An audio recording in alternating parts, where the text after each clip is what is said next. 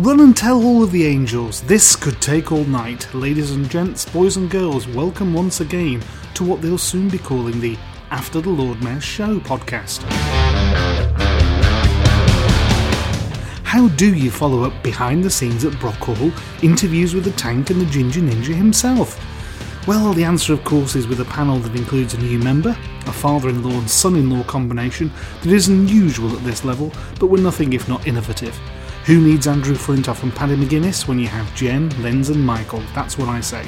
We'll review October looking for our highs, lows, talking points, and we'll discuss some other stuff and nonsense as well, all in our own inimitable style.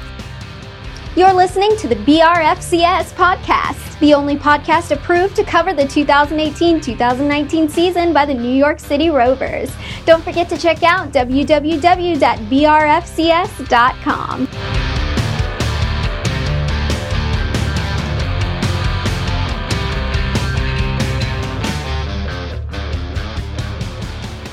Enough of the preamble, let's get to the panel.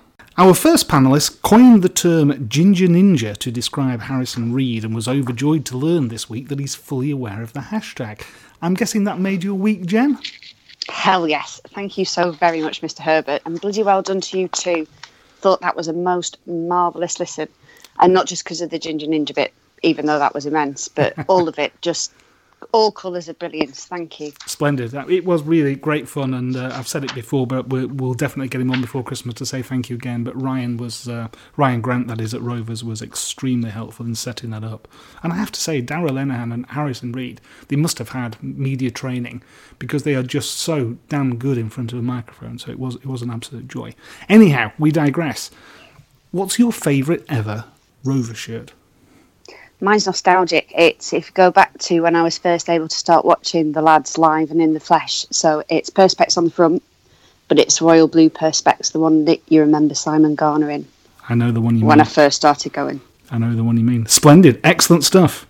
Now, we break new ground tonight by having a father and son-in-law combination on the pod. Mike Delap is, he's not quite overseas, he's in Llandudno rather than Anglesey, but he's visiting the in-laws in North Wales, and so we get a 2-for-1 deal here with his father-in-law, Ian Futter, who's also joining our ensemble. So we'll start with Mike, first of all. Mike, how is Llandudno this evening? If that's how you pronounce it. Well pronounced. Yeah, good skills on the pronunciation. It's not overseas, but it feels like it is. It's got its own ecosystem. It's freezing. But we're very good. I'm pleased to bring my father-in-law along for the ride as well. Hope you enjoy his input. Splendid. Ian, welcome to the pod. This is your debut. We expect you to bring maturity and experience to the squad. Is that fair enough? Yeah, that sounds pretty good. I mean, firstly, thanks for inviting me on. Been looking forward to all week since you told me about it. So Mike said it's usually a bit of fun. It usually is, yes. Yeah. At my expense. Yeah. The first kit, obviously, being an old timer and a little bit older than you, Ian, I think, just a little bit. First kit's got to be like the 60s, the old, obviously the cup final shirt, the V-neck. Yeah. And then when it went to mid-60s, like the round neck with the cuffs and collar with a blue and white R, which is, I think, the best kit ever. Another part from that was in 2000, they brought out a shirt, a one-off shirt, if I remember, for the Rovers Wolves game. It was the 125th anniversary shirt. Yes.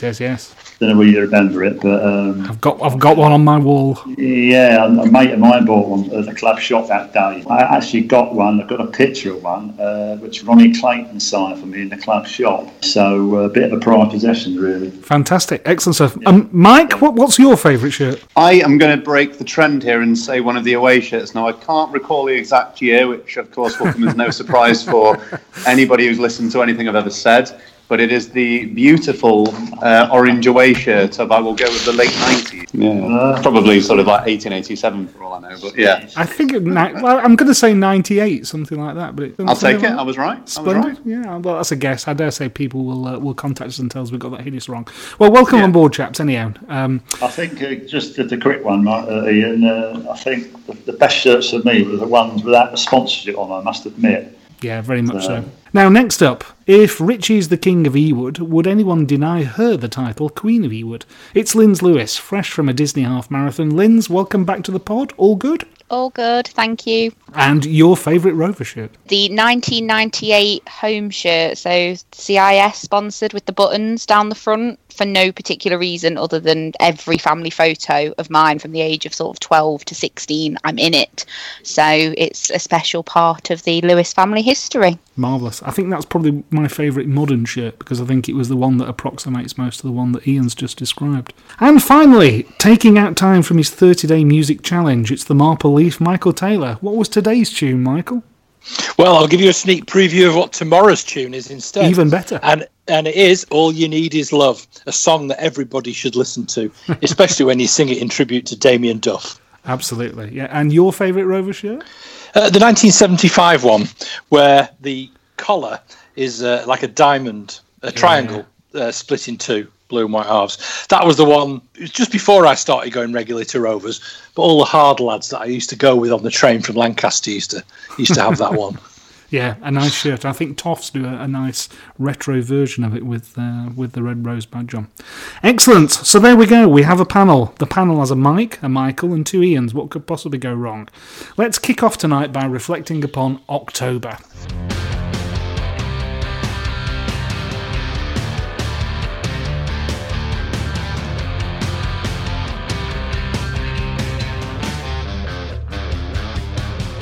So let's review October then, and rather than match by match, we're going to have a look at the month as a whole. What were the highs for you in October, Mike? I imagine this might be a bit of a running theme, so sorry if I'm covering ground that others will as well, but it's going to be hard to look past the Leeds home game, really. You know, it's just possibly a nice benchmark for how far we've come in a year or so's time. I thought we were playing a team that were better than us in the sense that they had perhaps more technically gifted players, but it was also a sign that we can get our game plan right, we can play to our strengths, and also we've finally got a bit of pace in the side as well, which is always a good sign.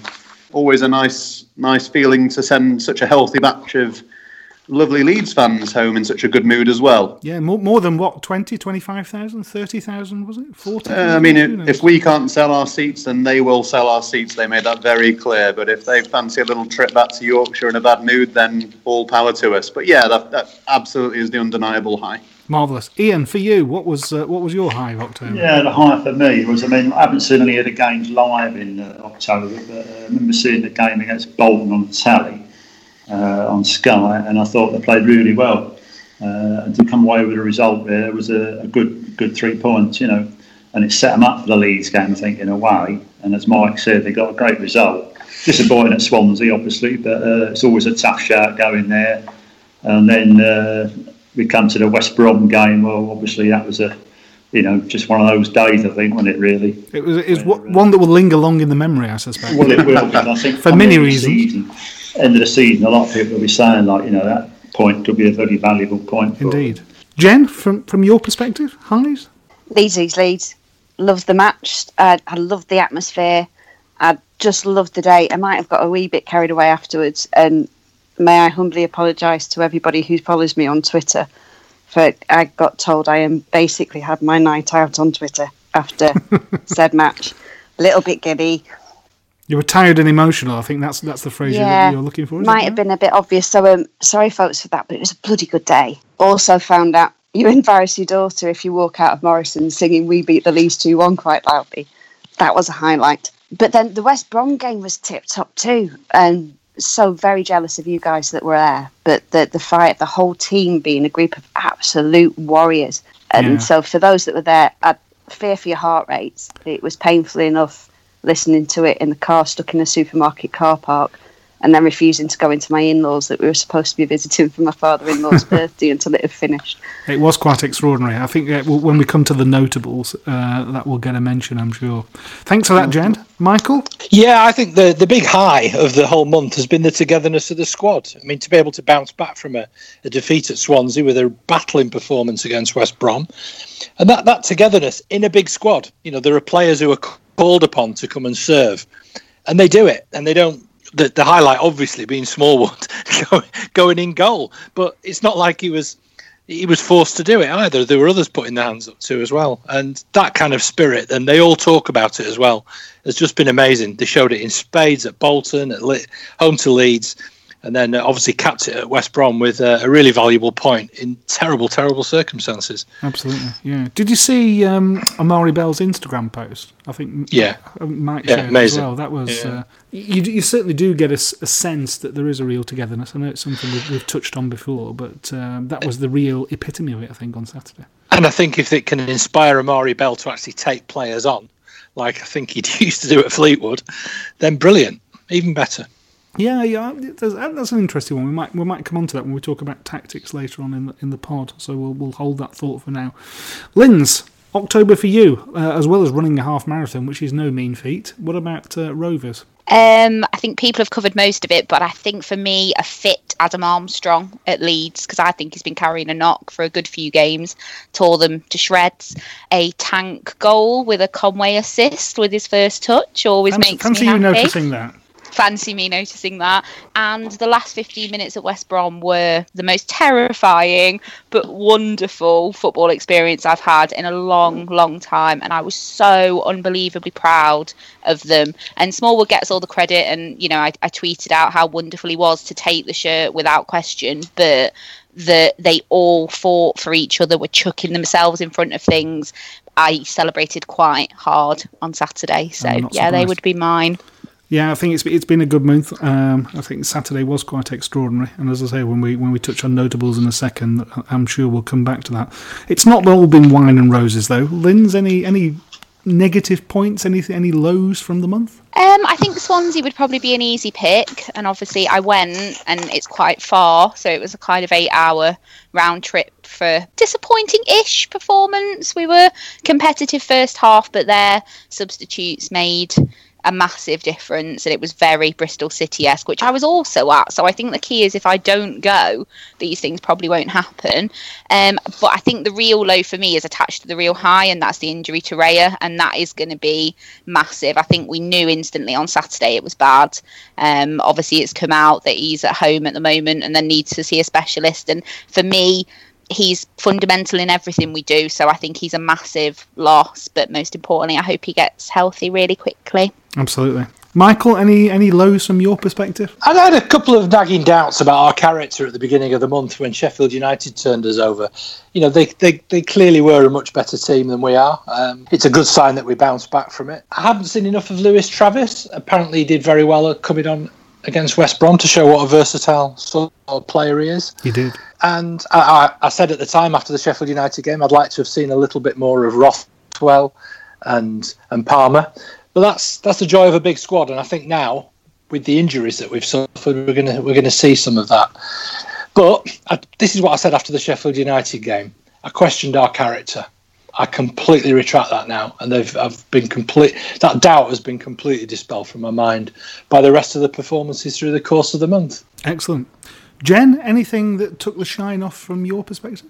Mine's only the injuries, but apart from knowing that Ray's going to be out for a bit, but we don't know how long, sounds like Rodwell's fine and dandy. But on the plus side of that, Nyambi played for an hour for the under-23s this week, so hopefully he's on his way back, which is something to look forward to. Ian, what did things look like from North Wales? Anything that upset you greatly? A little bit with Linz there, that I think the loss of Raya could be huge for him, because great keeper, and I think he'll be out for probably a couple of months. And not too sure about Luke Weil or whatever you call it. So obviously they're going to have to give him a lot of protection. And of course it'll also have to give that young lad, is it Fisher, the next lad down? Yeah. He'll come in as obviously sub-goalie, but be a step up for him. A little bit disappointing he hasn't played Brereton a bit more. I know he's only a young lad and he's still learning, but I'd like to sort of see him in there, and playing him up front rather than sticking him out on the wing, which is a bit daft to me. But Mike, from your perspective? Easy one to cover for me here. I'm a Blackburn fan that lives in Sheffield, and I work with, I'm trying to do a rough head count here, 4 Sheffield United fans. I mean, that night was absolutely proof to me that Satan is a real person, that life is a terrible thing that no one should have to go through, and that sewers run through the large bulk of the rooms in my house. So the notable events that happened in October then, what was it that sort of really leapt out and grabbed you? Jen, from your perspective? Harrison Reed. Naturally. The Ginger Ninja himself. He's coming on leaps and bounds. We need to bribe him. We need to offer him all sorts of wonderful things. Bribe Southampton, tell him how pants he is and they don't need him back. I don't want him going south again at all. I want him to be properly 100% one of ours.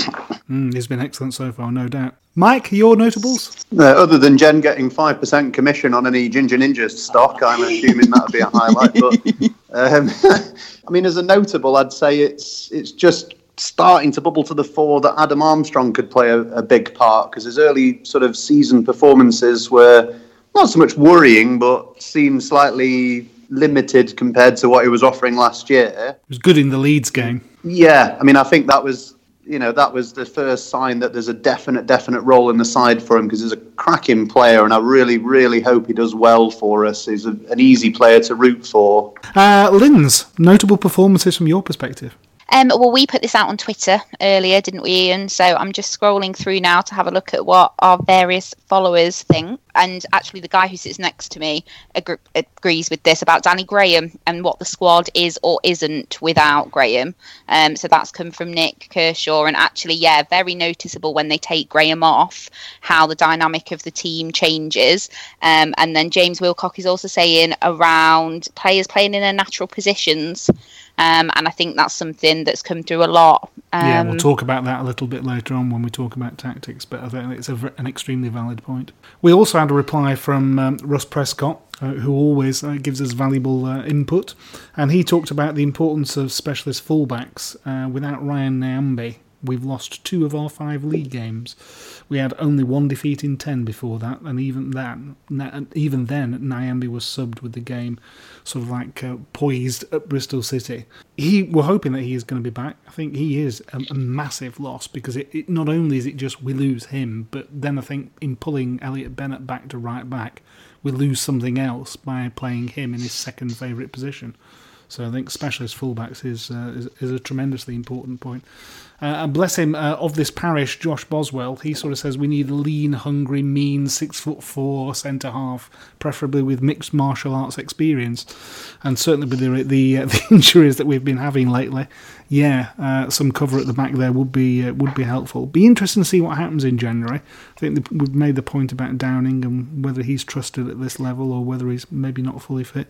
We shall see. But of course, we've let Wharton go out on loan on the basis that we'd have Williams and Nyambe able to cover at centre-back, and they both picked up injuries. So life isn't always straightforward, despite your plans. Michael, lastly then, but by no means least, your notable performances in October? Well, just an and finally, and it was this moment towards the end of the Leeds game where there's a bit of argy-bargy on the touchline. Brereton picked the ball up, looked up at the linesman and just casually tossed it into the riverside. And I thought, brilliant, he's one of the lads. And finally, as well, we know how to waste time towards the end of a game and play it out and use all those tactics to just run the clock down a little bit, which we just seem to have forgotten how to do this season. And that for me was a massive notable. We gave them a lot of grief, didn't we, during the year for late goals. And there were lots of people poring over Excel spreadsheets trying to prove that it was statistically significant. So I suppose seeing behaviour like that is good, particularly when it results in hanging on to a 2-1 win over Leeds. OK, so that's our review of October. We'll have a little break now, then we'll come back and Linz will tell us about everything that she's been doing with regards to Ewood to Disneyland.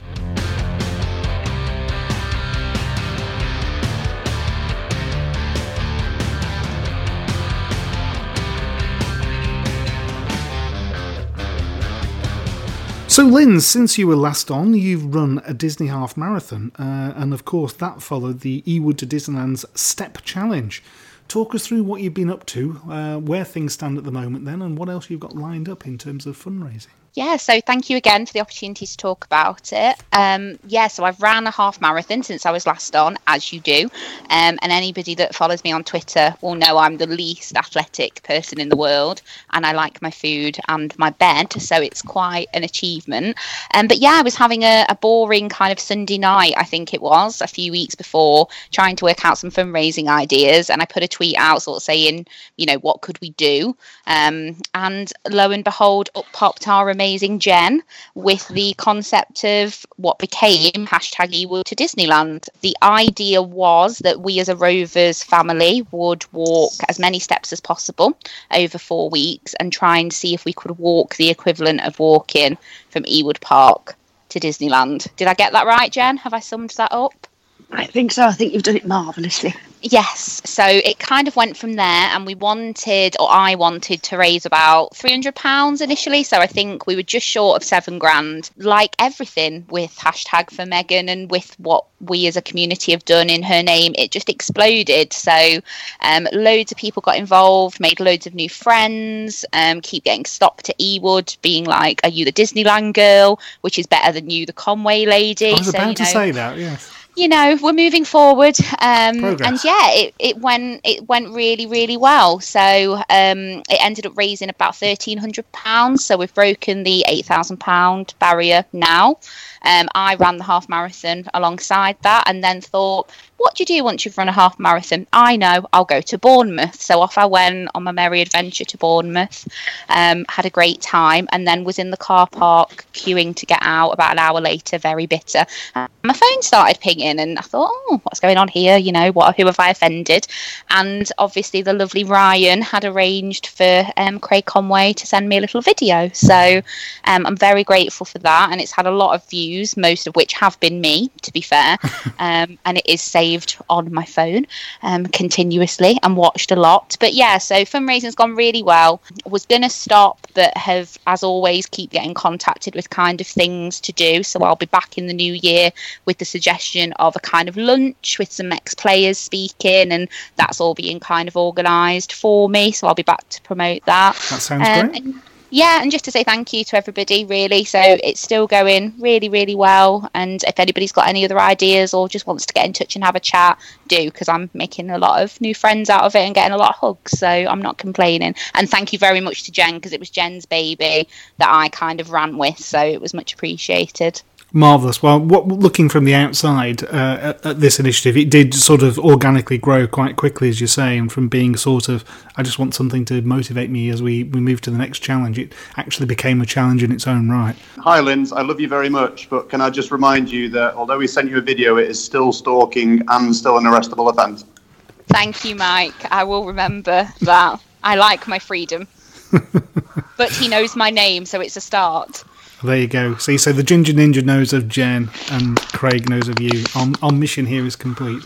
Our work here is done. All is well with the world, boys. All is well. And Ian wants in as well here, by the way, Lynn. Strap yourself in. Just to firstly say congratulations, Linz, on that. It's a brilliant total for you. You've done really well. Lovely, and thank you for your contribution. Oh, you're welcome. I didn't realise that we're just getting off football for the moment. I didn't realise you were a Lewis Hamilton fan. Oh God, no. Have I never told you the story of me meeting Lewis Hamilton? Anyhow, that's the end of this section, and we'll move on now. And we're coming off that now, are we? Yeah, the Lewis Hamilton podcast starts next month. We'll talk about that another time. Yes, that's great. Thanks very much for that update, Lindsay. Okay. Thanks once again. I've muted him. He's cut me off.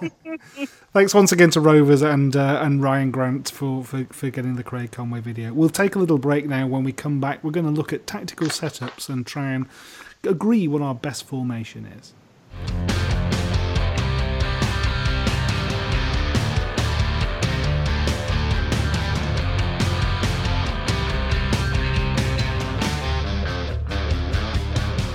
So welcome back, everybody. What we're going to do now is we're going to play, I suppose, Football Manager, and doesn't everybody play Football Manager these days? Tactical setups. What is Rovers' best formation? Should we play 3 at the back, 4 at the back? Who should provide the midfield width? Where should we play our strikers? All these questions and more. Jen, this was your kernel of an idea, so perhaps you'd like to kick off the debate. Are we now good enough to make the opposition worry about us? I think we are, yeah.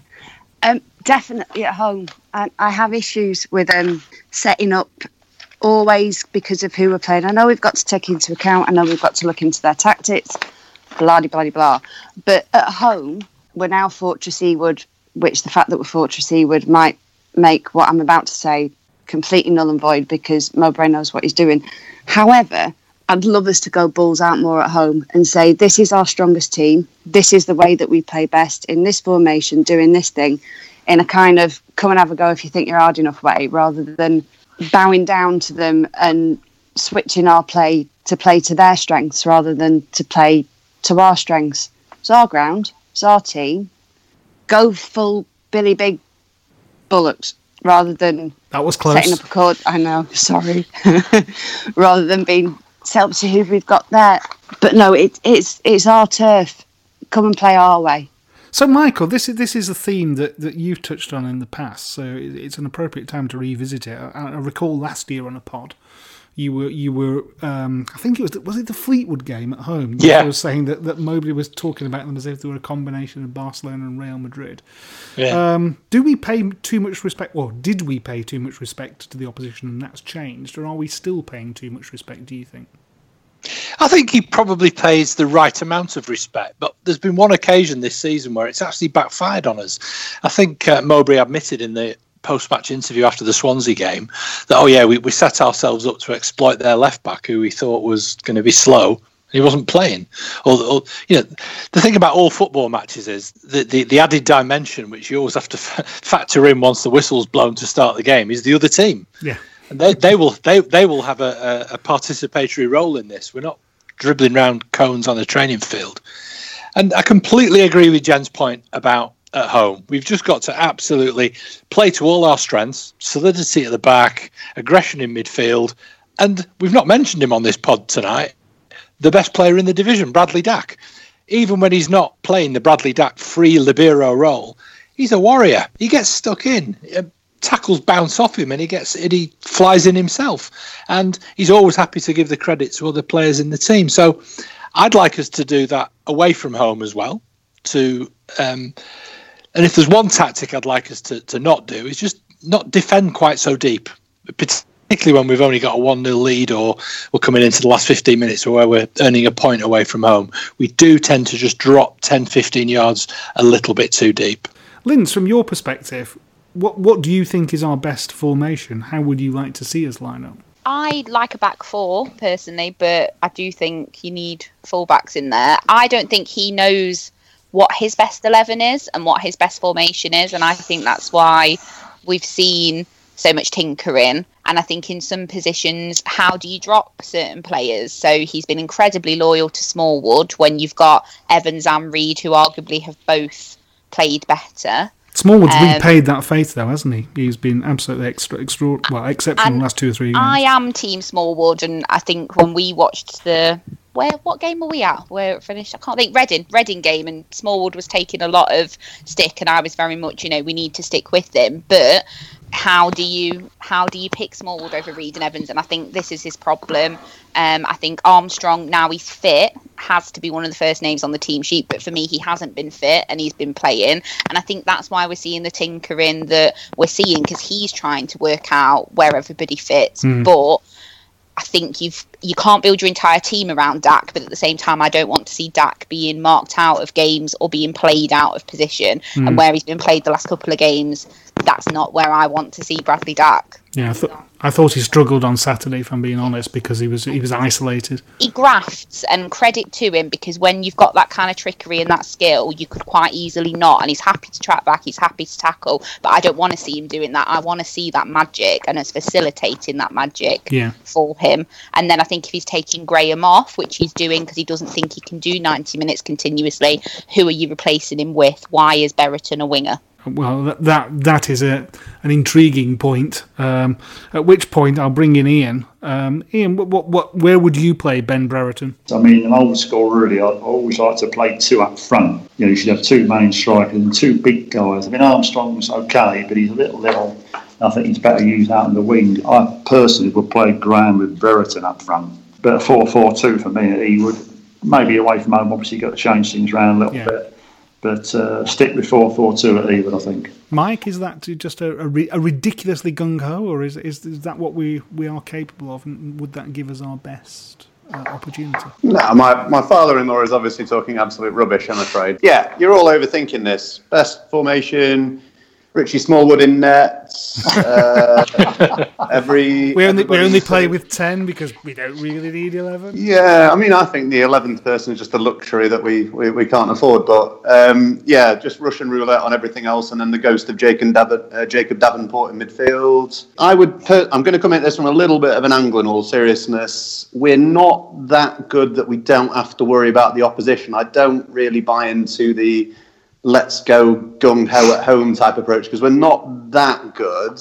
But what I would say is that our best formation, we do have to tailor it to who we're playing, because I think not so much our formation, our best approach to the games is the type of things that we're doing, in that more in the sort of spirit and our sort of mentality, and that we might get beat here, but you're going to get a kick in and you're going to get a game. And if you win, you're going to earn this, rather than before Mowbray, we had far too soft a shell. I think our mentality has got us points that we wouldn't have claimed in the past. Yeah, totally agree. But I mean, again, you saw that at West Brom. I mean, playing the last 15 minutes with 10 men, we'd have absolutely waved a white flag a long, long time ago, and we saw it out. And I think that really is a big credit to us all. Not just the fact that we took them on with 10 men, not just the fact that we took them on with a midfielder in goal, but if you look at the back four, as we said, we've mentioned it earlier, Lewis Travis comes on and he's told to play right-sided centre-back alongside a left full-back with a right winger outside him at right-back, Amari Bell being the only one playing his natural position.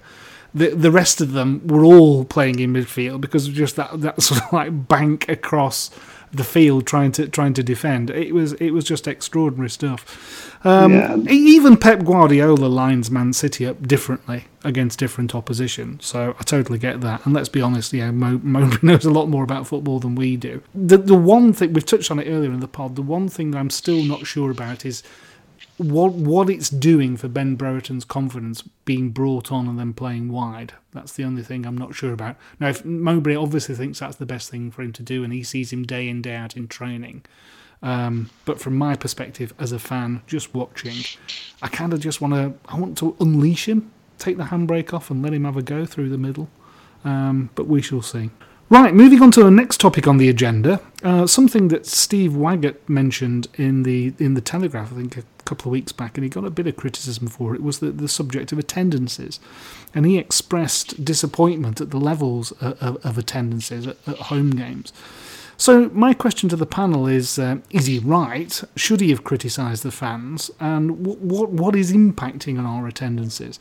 So Michael, what do you think is the rationale for him making those comments, and is he justified in so doing? Well, I think he's disappointed that attendances aren't higher than they are. I think everybody is. I think the players come out onto the pitch and see empty seats, and it must be quite disheartening. But the fault with that doesn't lie with Steve Waggett. It doesn't lie with the fans who are in the stadium. They're the ones who are committed to Rovers. They're the ones that listen to podcasts like this, that contribute to it, that go to the matches.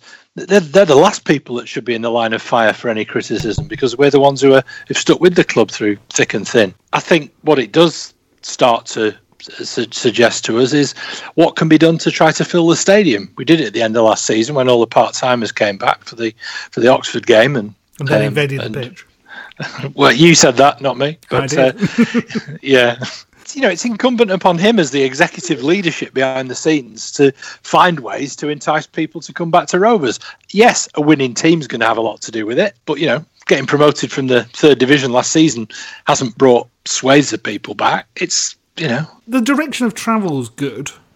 But the increase year on year is modest. It would seem. Linz, from your perspective, you go away an awful lot following the team. How important is ticket pricing in getting people in the ground, in your view? I think it's difficult for me to judge this because obviously there is no home game for me. So a home game is a 6-hour round trip. And I'm daft enough to do things like Swansea on a Tuesday night. So I don't know if I'm the best person to judge because I will just kind of turn up anywhere, evidently. I think away prices, I don't really want to pay any more than 20 quid. It was 30 quid to go to Swansea. Why on a Tuesday night would you want to go and pay £30 to travel 500 miles or whatever it is? So I think, but that's not going to help in terms of home attendances. I think if my dad was here, my dad's favourite thing around this is kind of hook the kids and hook the kids young. Yeah. So get kids in cheap, free, whatever. They'll want a programme, they'll want a scarf. In my case as a child, they'll want a pie, and then they'll be spending money, and hopefully they'll see good football, they'll see a Bradley Dack kind of player, want to come back and see them again. But I think the club is doing all they can. The social media is enjoyable. Initiatives like the fireworks on Saturday is something I've never experienced going to Rovers, sort of stay behind to actually do something as a community. But I think Michael's right. We need to be asking the people that aren't going, what will make you come? And almost rewarding the people that are going and keeping those people loyal. Season ticket prices are massive for me. I think we need to make the season tickets affordable. For me, it is affordable because what I pay per game is probably what I'd pay for a cocktail on a night out. We've got to be amongst the cheaper season tickets in the division, haven't we? Yeah. I think that's the reality. Ian, could I just come in again on the point about season tickets and ticket prices? You know, the nearest professional football club to where I live is Manchester City, arguably playing the best football in the world right now. And on Thursday night, they're playing Fulham, and the university that I work at is pretty much giving tickets away to try and fill the stadium. Yeah. It's the same next week. They're playing Shakhtar Donetsk, and again, there's going to be more empty seats than probably occupied seats at the Etihad that night. It's not a problem that's uncommon to clubs other than Rovers. They all face this. You know, there's not a full house at Old Trafford at the moment for all their different reasons as well. You know, football is in the leisure industry. Personally, I think Rovers have had the pricing strategy before where it's significantly less than a significantly lower price than other clubs, and I think we've got to do something really quite radical like that to be cheaper than Barrow and Accrington and Morecambe. Jen, you take your daughter. Is that right? I do, yeah. Yeah, to most home games. So what made her want to go and watch football, or did you just drag her along kicking and screaming? God bless her teacher, because she'd been dragged along kicking and screaming at other times and then ended up taking carrier bags full of colouring in stuff and just wasn't remotely interested. Yeah. And then it was that we'd arranged for somebody to look after her and Joe while me and Jay went. But her last year of primary school, her teacher was a Rover season ticket holder. And Hannah's always been a little bit of a brown nose, and it did me the world of good because we were discussing, Joe wanted to come. Right. And so we're discussing whether she went to my Auntie Tina's or if my mum could sit with her or whatever. And she just piped up and said, I wouldn't mind going. So, nothing to do with your teacher this time, Pence. Nothing to do with this at all. But she went and she watched it and she loved it and she got it and she talked an immense amount of rubbish throughout the match that you have to kind of filter out. But she started asking proper questions. She knows who the players are now. She had a favourite, which was Antonsen last season. She's in love with Bennett now and has Bennett on the back of the shirt. And she's pumped up. She said the Leeds match was her favourite bar at the end of last season. Yeah. And she's got the bug now. She now gets why I can be such an nincompoop when it comes to football, how I can become obsessed. And do you have season tickets, or do you pick and choose your games? This is the first season ever that we've had a full season ticket. Right. For it, and I've had to sign a contract with the husband to allow me to do this. We're not going to go into the details of that. No. The things you do for the love of your club. But Hannah's season ticket's very reasonably priced. It's only about £70. Joe's would be free. I presume they're already doing, with all the stuff that they do in the community and going to the schools, I'm presuming they're giving tickets away left, right and centre to get the kids in. It's a good question. Yeah, I don't definitively know the answer. I know quite a bit about what Accrington Stanley are doing, and they have some amazing initiatives. I think Andy Holt there has been revolutionary in terms of giving shirts away to Year 3 pupils. This is the third year that Stanley have done it, and they're keeping the same home kit for the third year as well. And when somebody asked him why, he said, well, because we're going to give out 1,300 shirts to kids, and I don't want it to be obsolete in May. and plus the fact all the kids that got them 2 years ago and 12 months ago would then hand them down to the little brothers or cousins or sisters or whatever it is. So that's still the current shirt. I just think that what they're doing is tremendous. One other potential impact that I wanted to talk about, and Mike, I'll bring you in at this point then.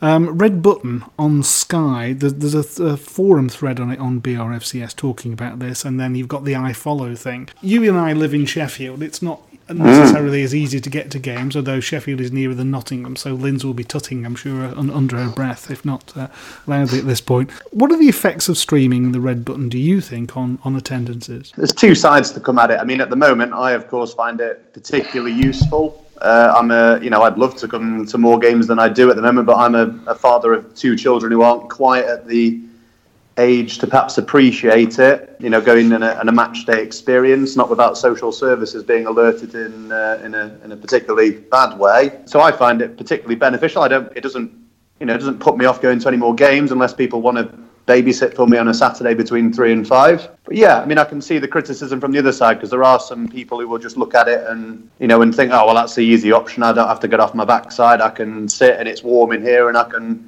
watch it for a couple of hours. So it's a tough one. I get that. I don't think anyone has the answer. It's just the main benefit I can see just in a general sense of it is, of course, our overseas fans who perhaps find it difficult to engage with the club on on a match day basis do now have that facility. So for that reason, it absolutely should stay.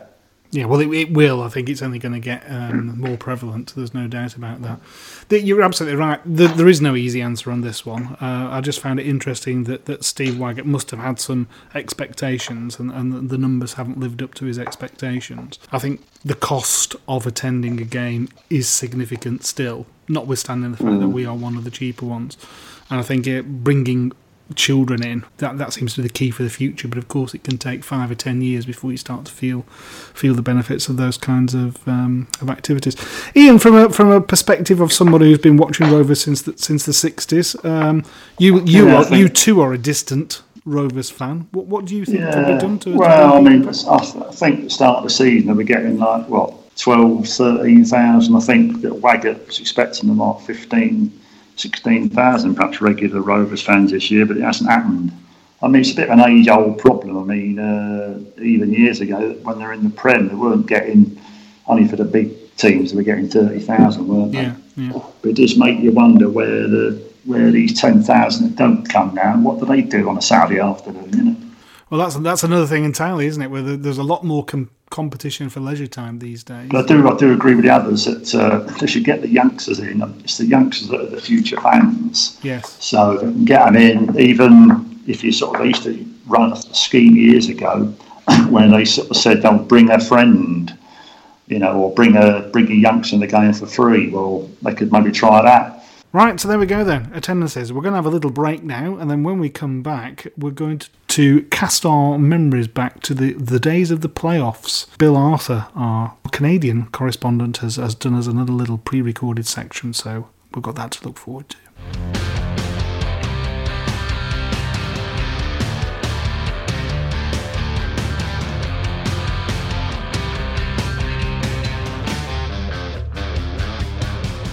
Playoff years. I'll say straight away that I'm not a fan of the playoffs.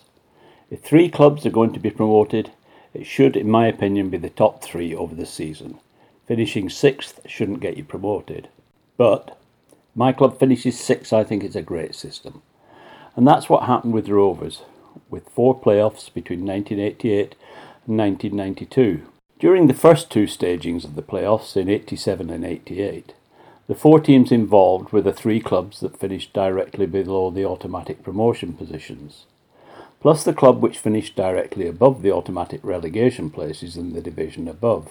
In the first season of the playoffs in 1987, Rovers finished 12th, but in the next year qualified in 5th place. And in the next few years we were destined to become the nearly men of the playoffs. However, in 1988 hope sprung eternal, even after each failure, until, of course, we struck gold in 1992 with Uncle Jack and King Kenny. It was another Scotsman, Don Mackay, who was manager during that period. Don did a really good job in my opinion. He took us to Wembley for that memorable Full Members Cup final, and gave us some surprise buys like Steve Archibald on loan from Barcelona. Anyway, back to playoffs. 1988 was our first year in the playoffs, and as we finished 5th, we had to play First Division Chelsea in a two-legged tie. The first leg was at Ewood and the second at Stamford Bridge. I was living in Kent, and enthusiastically bought my ticket for the second leg before the first leg was played. If I hadn't, and I'd waited for the first leg result, I probably wouldn't have gone, as Rovers lost 2-0 and the chances of turning that around were pretty slim. Anyway, I had my ticket and after work in central London, made my way to Stamford Bridge for what turned out to be a miserable evening. The old Stamford Bridge always seemed a soulless place to me, and with the fence, which at one time Ken Bates planned to be electrified, surrounding the pitch, and a hostile crowd, it was more like Stallogluft 3, and my expectations were even lower by the time of kick-off. As it turned out, there would be no great escape for Rovers.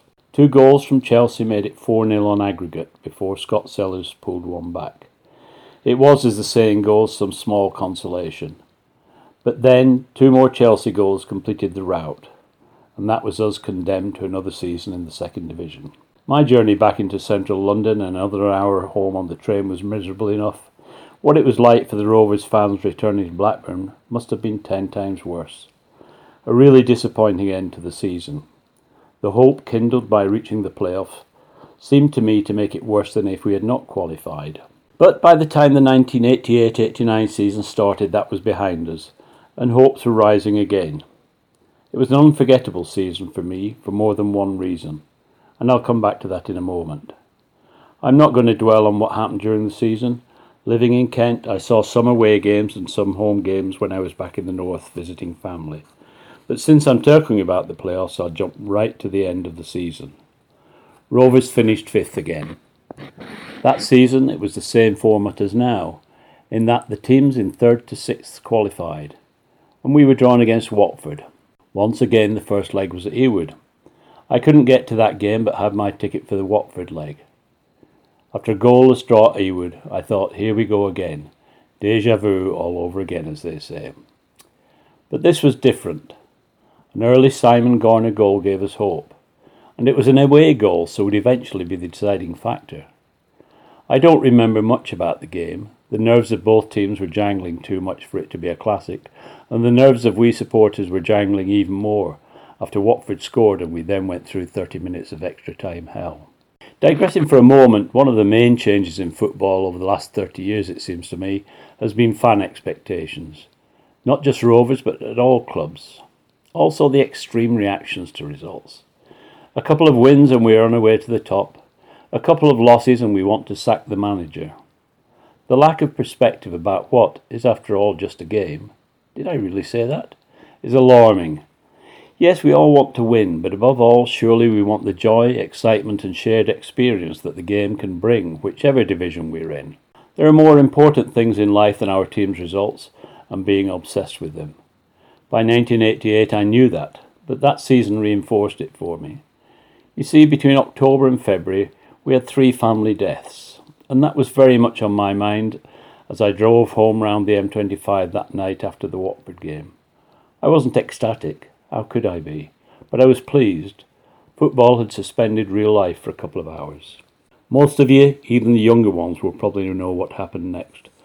The hope that was generated after the first leg against Crystal Palace was dashed at Selhurst Park. I was disappointed and angry about the way the game panned out, with the disputed penalty, and finished with the Crystal Palace fans on the touchline. But it was not the deep-seated anger and bile that we see so much in social media. It was a feeling of resignation. As I walked away with the strains of Glad All Over ringing in my ears, I tried to put the whole experience behind me immediately. Much worse things had happened in the preceding months than Rovers losing a playoff game. After that failure, we finished 5th again the next season, but did not even make it through the first round, losing to Swindon. Things then went downhill the next season, with a finish in 19th place. There was no doubt a hangover from the previous season, but then of course everything changed in 91-92. To coin a phrase, Don had taken us as far as he could, and could not attract the kind of players that Uncle Jack wanted with his big ambitions. Don had to go. But who would have guessed what happened next? Optimism abounded when Kenny was appointed. But harking back to what I said earlier about expectations of the short-term views of many fans, I'm reminded of Blue Eyed Boy's comments about the run of 6 losses towards the end of that season, and how fans would have reacted if social media had been in existence then. Anyway, our boys scraped through in 6th place. When we played the second leg against Derby, I lived those last few excruciating minutes through the radio as I travelled from Scotland home to Kent, and could still feel the excitement as the result came through, and dreams of the final at Wembley came true. You all know what happened next, so I'm not going to talk about that. Except to say, as I said earlier, that football has the ability to suspend your life for 90 minutes. And that's what it did again for me that day. It still does all these years later, and I know it's easy for me to say at nearly 70, but take it for what it is. A joy to watch, listen, talk about and be part of. But at the end of the day, it really is only a game, even if Bill Shankly thought otherwise.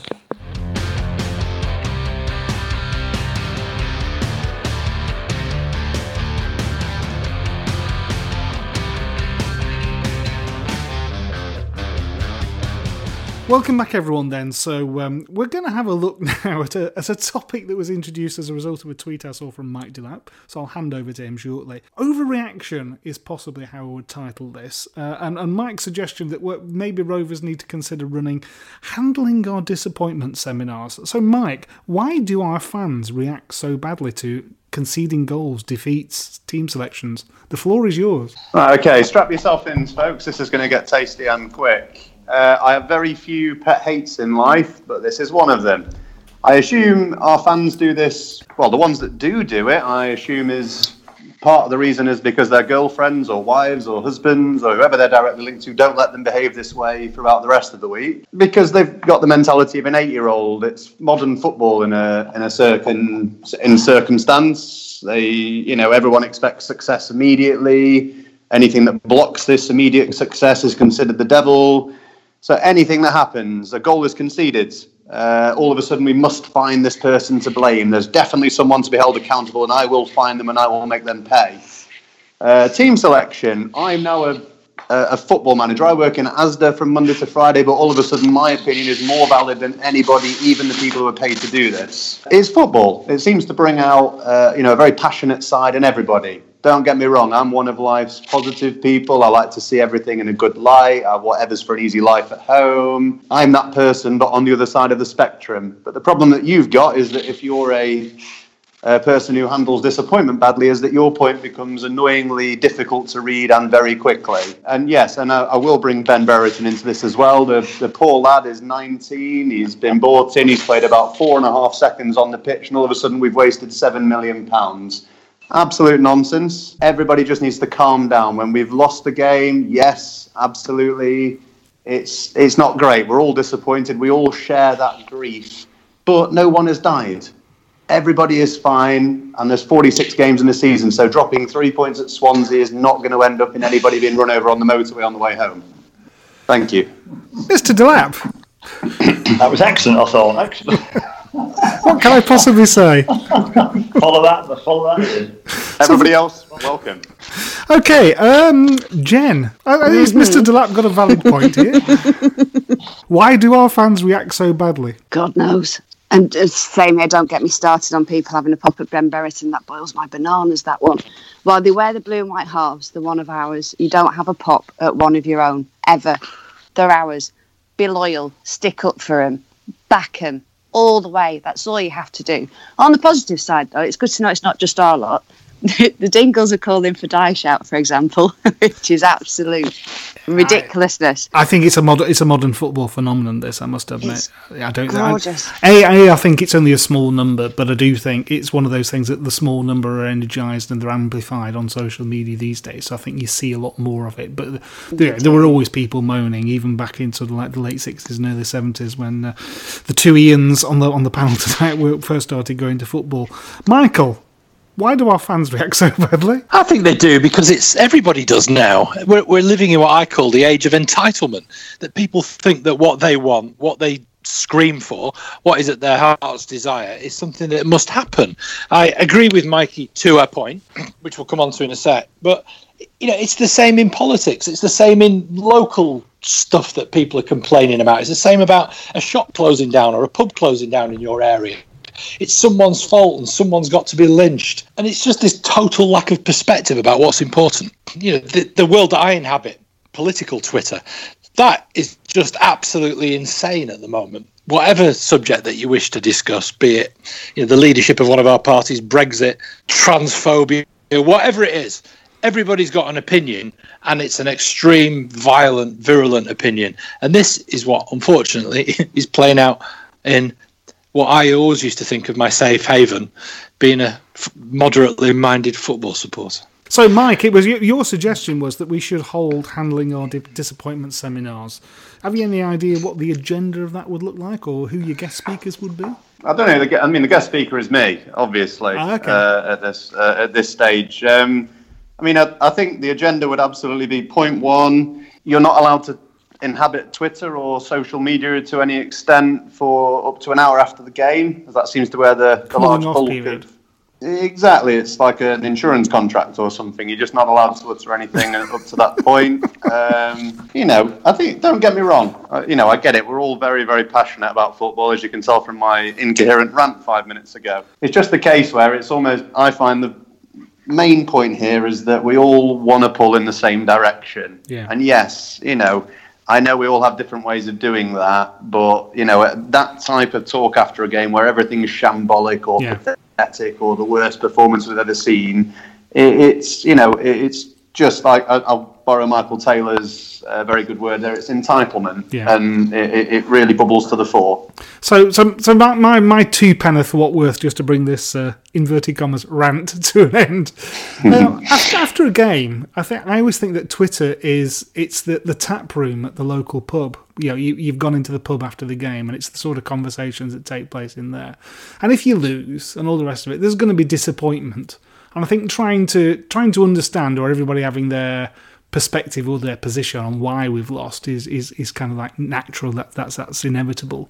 The scapegoating is the bit. I think that's probably where you're coming from. The scapegoating of individuals, or the I know better than a man who's played for 20 years and has managed for 20 years because I've played Football Manager. There is that aspect of it coming through. So it's some of it's amusing, some of it can be quite nasty, and there's no need for it. But a little bit of a moan, get it out of your system. I like the idea of a cooling off period. Maybe I'll try that myself. I don't know that I could resist the siren call of Twitter. Anyhow, there we go. Mike Delap's handling our disappointment seminars coming soon. At the end of the day, as I said to Mike many years ago, we're all fans. We're in it for the life ticket.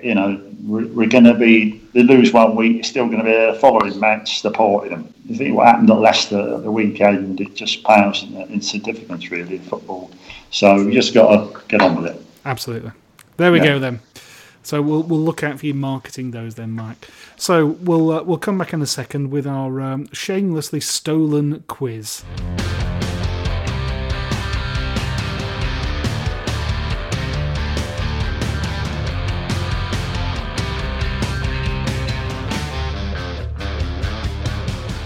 Okay, welcome back to this section, and if you listen to an excellent podcast called The Football Ramble, they have a section in there called Going for Gold, and the idea is that you read out successive clues to reveal the identity of a player, and the panellists have to guess. So that's what we're going to do, but we're going to do it for Blackburn Rovers players. So everybody make sure that you're not on mute, so that you can shout out, stop. I'm going to read out a series of clues. When you think you've identified the player, shout stop and we'll come to you and you can have a guess. If your guess is wrong, you can't have the next guess. You've got to let somebody else have the next guess. Damn it. And anticipating that people might take this incredibly competitively. Okay, are you ready? You'll be good. Are you ready? No way. I was born on the 10th of March. Brado Grabby! You didn't say stop. And no. I was born on the 10th of March, 1973, in Nottingham. Nobody's saying stop. It's not Corrado Grubby. It's Oh, not stop. Corrado Grubby, funnily enough. Oh no, it wasn't from there. Jen's using Google. No, she's not. No. It's trying to Okay, work second out. clue. Stop. Did somebody say stop there? Yeah. Is it Sutton? It is! Damn you! Damn it, that was the one I thought. He's one of my own, isn't he? Well done, Linz. I did chuck it in there. I was a bit disappointed that you got it so quickly, I have to say. Sorry. I'll read through... No, very well done you. It shows your knowledge. I'll read through the rest of the clues just to see if any of these would have resonated or it's unusual knowledge. My middle name is Roy. I played for 5 English teams. Can anybody name them? Chelsea, Norwich, Rovers. Villa. That's 4. English, did you say? 5 So we can't have English Celtic. teams. Lincoln. Birmingham. Birmingham. Yeah. Yeah. Good My shout. last 2 English teams were in the same city. So you Yeah. Uh-huh. Villa and Birmingham. I made 13 under-21 appearances, 2 B-team appearances, one of which was at the Hawthorns at West Bromwich Albion. So Saturday made me think about that when I took my seat up at the Smethwick end. And I have 1 full cap for my country. I scored Before I chuck my totties out. 47 goals in 130 games for Rovers. I was sold for 10 million in 1999, and if you hadn't got it at that point, I think I would have been very, very surprised. And lastly, I am half of a famous goal-scoring acronym. That didn't last long. I'll have to make it hard next month. So thanks very much, panellists. That was tremendous, as always. Thank you very much for your efforts and all the rest of it. There we go then, another month, another pod. Thanks to our terrific panel tonight, Ian, Jen, Linz, Michael, Mike. Your efforts and input, as always, are right on the button.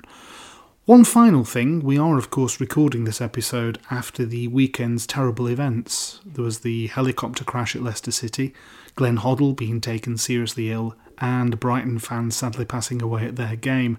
Fulsome tributes have been paid across the media this weekend, and we too would like to add our own tributes to an owner who delivered an impossible dream for his club, something we in particular can relate to. Our best wishes go for a speedy recovery to an amazing footballer at club and international level, and our respects to a fan like each of us setting out to watch their favourite team, but tragically not returning home. As always, thank you so much for listening. Please spread the word, and we'll see you again next month.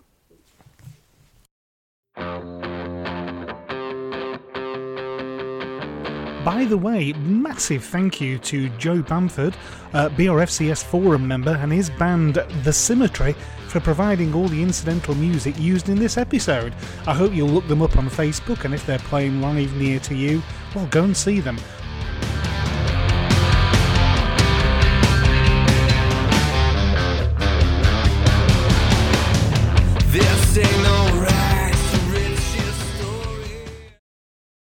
Because that's the one that I avoid, actually, is I say to Louis, my much better football educated son, I just, after we've lost, I say, what's it like out there? He says, Blackburn Twitter's quite good, mainly because of Mikey Delap moderating things. He said, but don't go anywhere near Rovers' Facebook.